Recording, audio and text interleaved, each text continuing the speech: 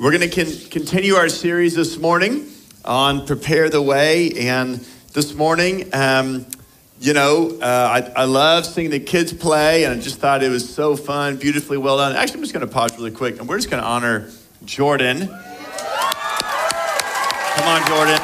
Way to go. And Alyssa, she's probably with the kids now somewhere. So Alyssa, way to go, Alyssa. Thankful for you guys. The whole team, our children's team, Kaylee and others and parents involved. So thank you guys for doing that. And just super encouraged. But even just reflecting on this play this morning with the kids, when we think about the life of Moses, right? You saw some of these characters, and Moses, he was chosen by God to go and stand toe-to-toe with Pharaoh and to help lead the people out of slavery, out of Egypt, out of slavery, and into the promised land. And yet Moses wasn't able to complete that mission. He wasn't able to set foot in the promised land, and he wasn't able to save his people from their sins.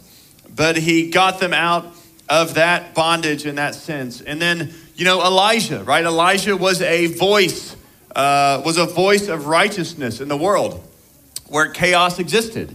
And he was speaking life. He was speaking the things of God. And at such a dark time in the history of Israel and in the world, he was speaking the words of God, the words of life, performing miracles, doing things. Yet he was not able to free them from their sin, as great as Elijah was. And really, since God spoke into existence all of creation, since God spoke to Abraham that his descendants would cover the earth, since Moses led the people out, since David was king of Israel about 3,000 years ago, 1,000 plus years before Christ came to earth, before baby Jesus showed up on the scene, God spoke to David, through the line of David, that one day, through the line of Judah, the tribe of Judah, through you, one day there will be a king, a true king, a Messiah, a perfect king. And the king that will not just rule and reign on earth for a season or for a period of time, but there will be a new heaven, a new earth, that he will usher in a new kingdom that does not go away based off the political day, based off of what man does or doesn't do, but his kingdom will be established and then will forever reign. And when we talk about John the Baptist, we've talked about him the last few weeks a little bit, how he came to prepare the way, and he was preaching about repentance. He was preaching, this is how you prepare your hearts as a people to repent so that you can receive all that God has. You can receive the Messiah, receive Jesus, that he was preparing the way. And today we're going to look at just a little bit of how we can partner in this preparation as the church. In John 14, verse 1 through 7, this is Jesus. He says, "Let not your hearts be troubled. Believe in God. Believe also in me. In my Father's house are many rooms. If it were not so, would I have told you that I go to prepare a place for you? And if I go and prepare a place for you, I will come again and will take you to myself, that where I am, you may be also. And you know the way to where I'm going." But yet Thomas, one of his disciples, said to him, "Lord, we do not know where you are going. How can we know the way?" Jesus said to him, "I am the way and the truth and the life. No one comes to the Father except through me. If you had known me, you would have known my Father also. From now on, you do know him and have seen him, because you have seen me," right? Because you have seen the Christ.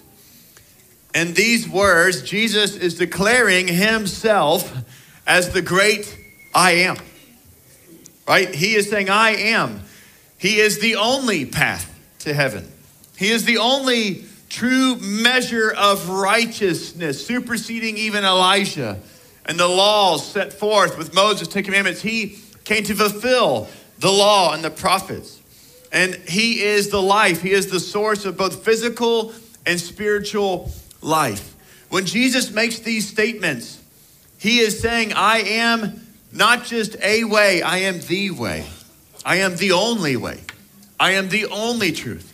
And I am the only life. And anywhere else that we or anyone in this world would search out that truth and that life, that way it will fall short. But he's the only one that won't fall short. He is the only one. And when he talks about I am the way, it is him. It is in him. It is not simply following an example that he has set forth. And yes, we do that. But Christ he is the way. That is who we are following.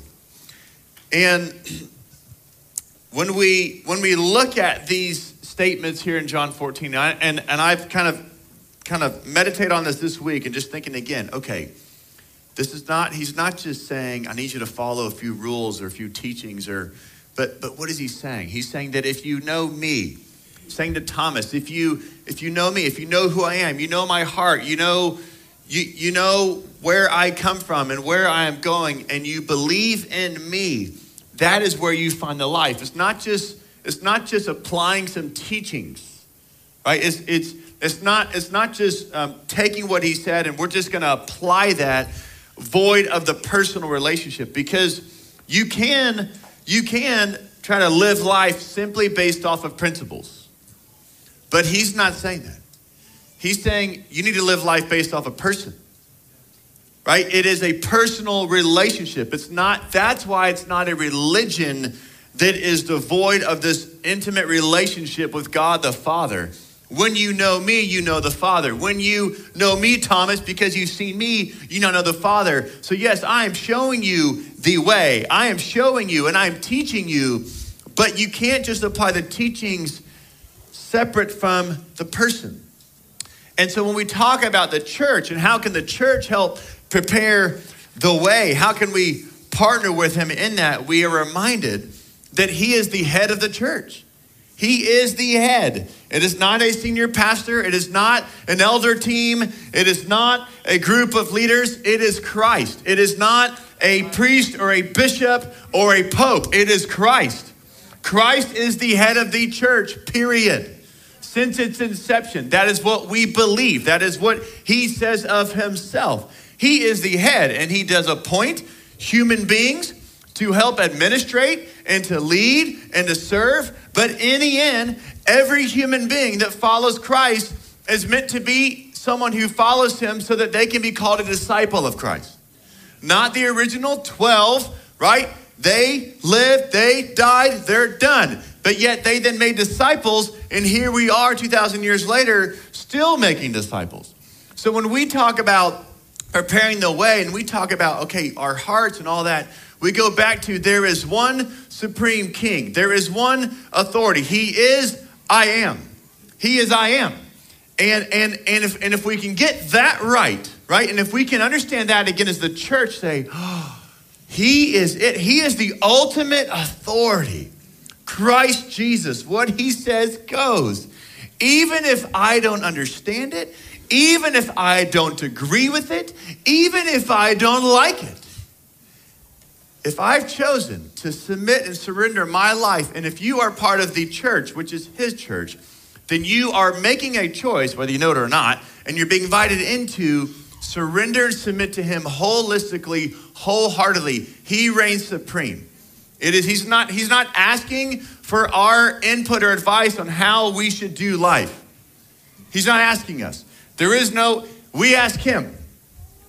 He doesn't need our input. He doesn't need our thoughts on how. He's already told us, he's laid it out. And so what we're trying to do is trying to live a life listening, right? Reading and listening, and then living, understanding, and growing and maturing and saying, okay, this is what he meant. This is how Jesus does things, right? That's how we, the church, prepare the way for the world that we live in. And we prepare it for ourselves. Because we're the body of Christ. And if you are in the body of Christ, you are now in this covenant relationship with Jesus. Covenant. The most beautiful, sacred relationship there is on planet Earth. A covenant. Right? A covenant in marriage. A covenant with Christ. That is what you have stepped into. And so we are living in this moment in history, not to where we're simply to point people in the right direction, right? To point them to say, hey, here's the Messiah. Here's Jesus, like he's over there. But we are to reveal him. We are to reveal him because we are image bearers, because we are Christ followers. You are therefore called now into this beautiful relationship where now you get to reveal Jesus, meaning you get to reveal the way. You get to reveal the truth. You get to reveal the life now, who is Jesus, the Messiah. And as the world gets darker, right, we have to get brighter. It's going to get darker, but we're going to get brighter, right? So the truth's going to become twisted, but we get to straighten it out. The walls and barriers are going to continue to go up. Therefore, we have to intercede and pray to bring them down. Right? We are called to prepare the way as the body of Christ. And I'll say it this way. The church is meant to be that city on the hill, that light, that beacon of hope, that source of truth, the pillar and supporter of truth, which is Jesus, right? So if we're the body, he's the head, we're supporting him, who he is, we're worshiping him, that's what we're doing. And so therefore, in our day and age, what needs to happen as we prepare the ways of the church is that we have to increasingly become potent and less popular. Our potency has to increase. Our concentration has to increase. And our popularity will decrease. Because Jesus said, they hated me, they're going to hate you too. Right? Jesus wasn't student body president. He wasn't the yell leader. And I want to be a yell leader. I think yell leader is great. I love people to be yell leaders and love Jesus. Do it. Let's go. I'm just saying, but he's like, I'm here to serve my Father. And whatever the Father says, I'm going to do. And so I'm going to live my life in that way, but I'm here to ultimately please him and honor him. And the life that I live is going to be attracted to people because they're going to be attracted to the kingdom, attracted to righteousness, peace, and joy, right? Like we want our lives to be attractive. People are like, man, what do you have in your marriage? Wow, how you treat your kids, man, how you do that. How is it that you can teach at this school, in this classroom? I'm also a teacher. I hate what I do and you love what you do. Where's that coming from? Right? Like, how can we do the same job, the same situation, yet there's life in you? Where's that coming from? We want our lives to be attractive. Don't hear me, that's what we want. Jesus was attractive, not in his appearance, but in what he, in his life and how he treated and how he did. It's like, ooh, that's good. I want that. That's what I mean when I say potency, is that when you walk into a room, when we walk into a room, it is different. You walk in a room of 99 people that are discouraged or depressed or evil or dark or deceptive or power hungry or jealous, they're envious, and you walk in and they're like, you don't have any of that. Whoa, you don't belong here. Whoa, what's going on? It's like, I can't put my finger on it, but something's different about you. That's what I mean when I say potency. Oh, that we would be potent. And the popularity, listen, if people like you, that's great, awesome. I'm not saying don't try not to be liked. I'm just saying my goal is not to be liked. Right? You can do please man or please God. If your goal is to be liked, then you're here to please man. So it doesn't mean we're not pleasing or a blessing to people. It just means that's not our priority. Right? So let me back this up though now before you guys get on to me. Here we go. John 13, 33 through 35. Little children, yet a little while I am with you. You will seek me, and just as I said to the Jews, so now I also say to you, where I am going, you cannot come. That's discouraging, right? Wait a second, Jesus, hold on, man. We're with you. A new commandment I give to you, that you love one another, just as I have loved you, and you also are to love one another.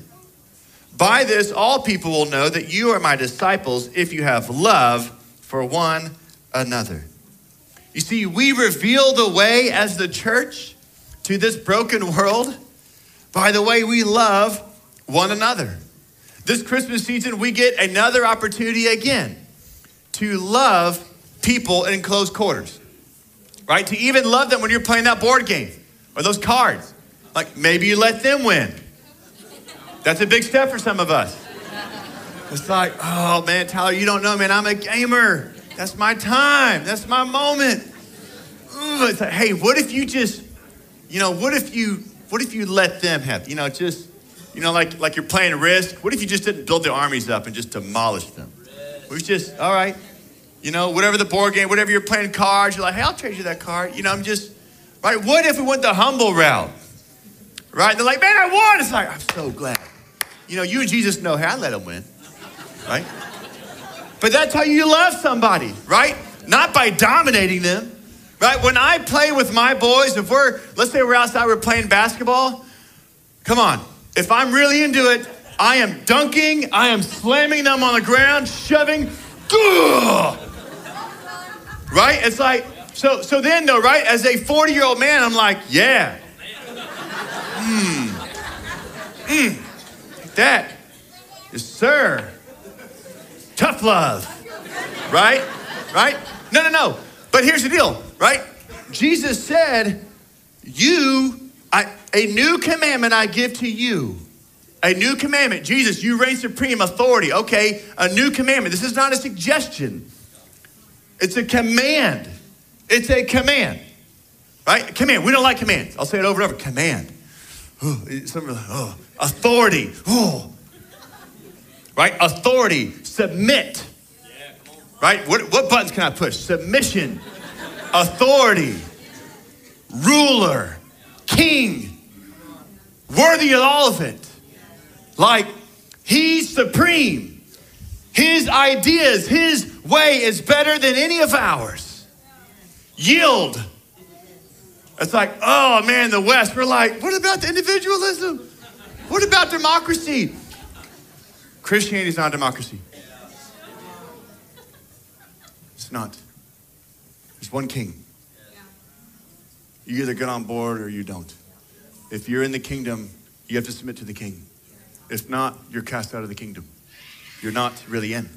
Because when you're in, you're in. So what does he say? His commandment, the new commandment I give to you to love one another. But he's not just saying, you guys love. He's saying, man, I've loved you. So in a few verses, this John 13, before that John 14, this is when he says afterwards, he says, hey, I'm the way, the truth, and the life. Do you get it, guys? Like, I have shown you love. I have shown you love even when you didn't know it was love.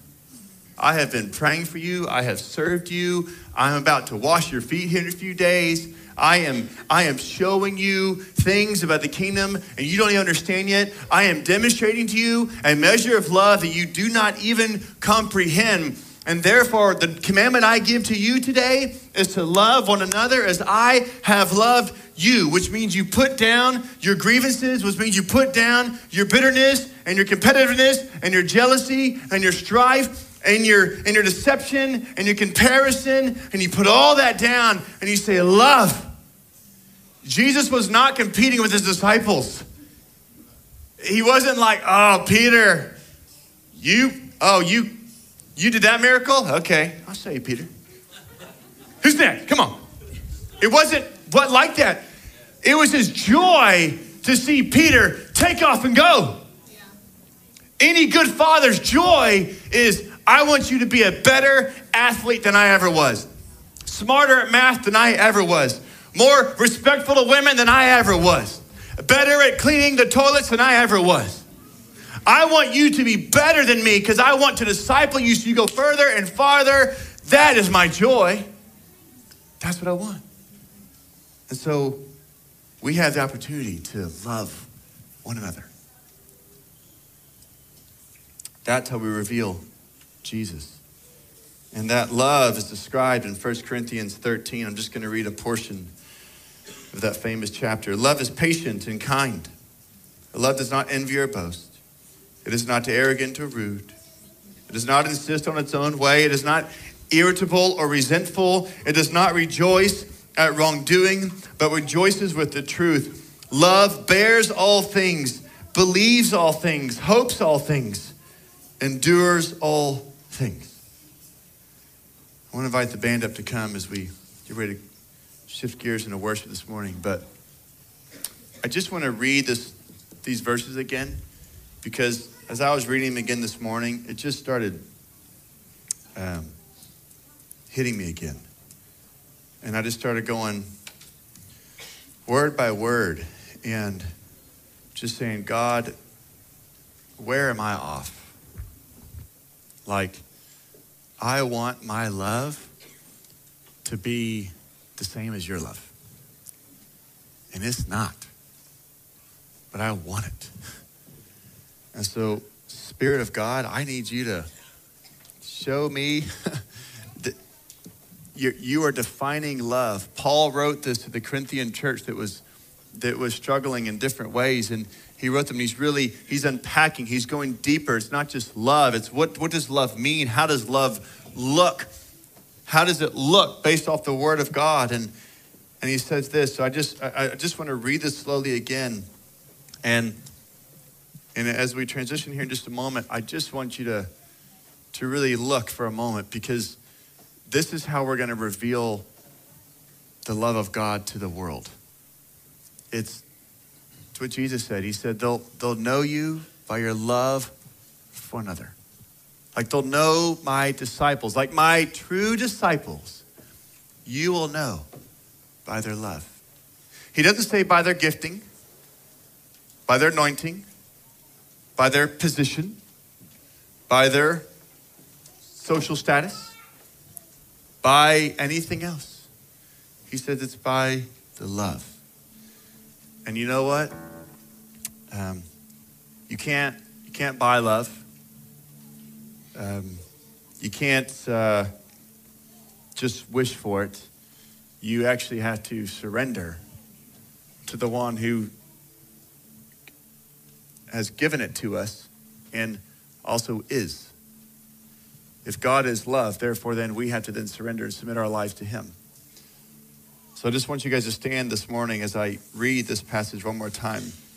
I just want you to say, Holy Spirit, man, can you highlight one of these? Like, Lord, highlight one that I need to go back to you and say, Lord, show me that. I am not giving that to others in this room. I'm not loving the church or the people in my life in this way. Oh, Lord, help me. I am weak, but you are strong. And I just would encourage you to take that one and just, as we go into worship right now, just asking the Lord, Lord, help me. Lord, I need you to take over in this place of my life, whatever it is, and I want to be conformed into your image. I want to be someone that others look to and are drawn to because of the love that I put on display, the love in my heart and the love that I show. Love is patient and kind. Love does not envy or boast. It is not arrogant or rude. It does not insist on its own way. It is not irritable or resentful. It does not rejoice at wrongdoing, but rejoices with the truth. Love bears all things, believes all things, hopes all things, endures all things. So Jesus, we come to you this morning, and during this Christmas season, we are asking that our hearts would continually be prepared, not just to follow you or obey you another day, but to also prepare our hearts to show this great love to the people around us. We're not in this just for ourselves, Lord. We're in this to be a light, to be salty in this world that has dark places. And We want to be a beacon of hope. We want to be people that say, no, I've found, I've discovered, I've experienced, I know the truth. I know that kind of love. Oh, let me share that with you. Let me show that to you. Come this morning, Lord, we pray. Make our hearts tender and let us be known as true disciples, those who love one another, we pray. In Jesus' name.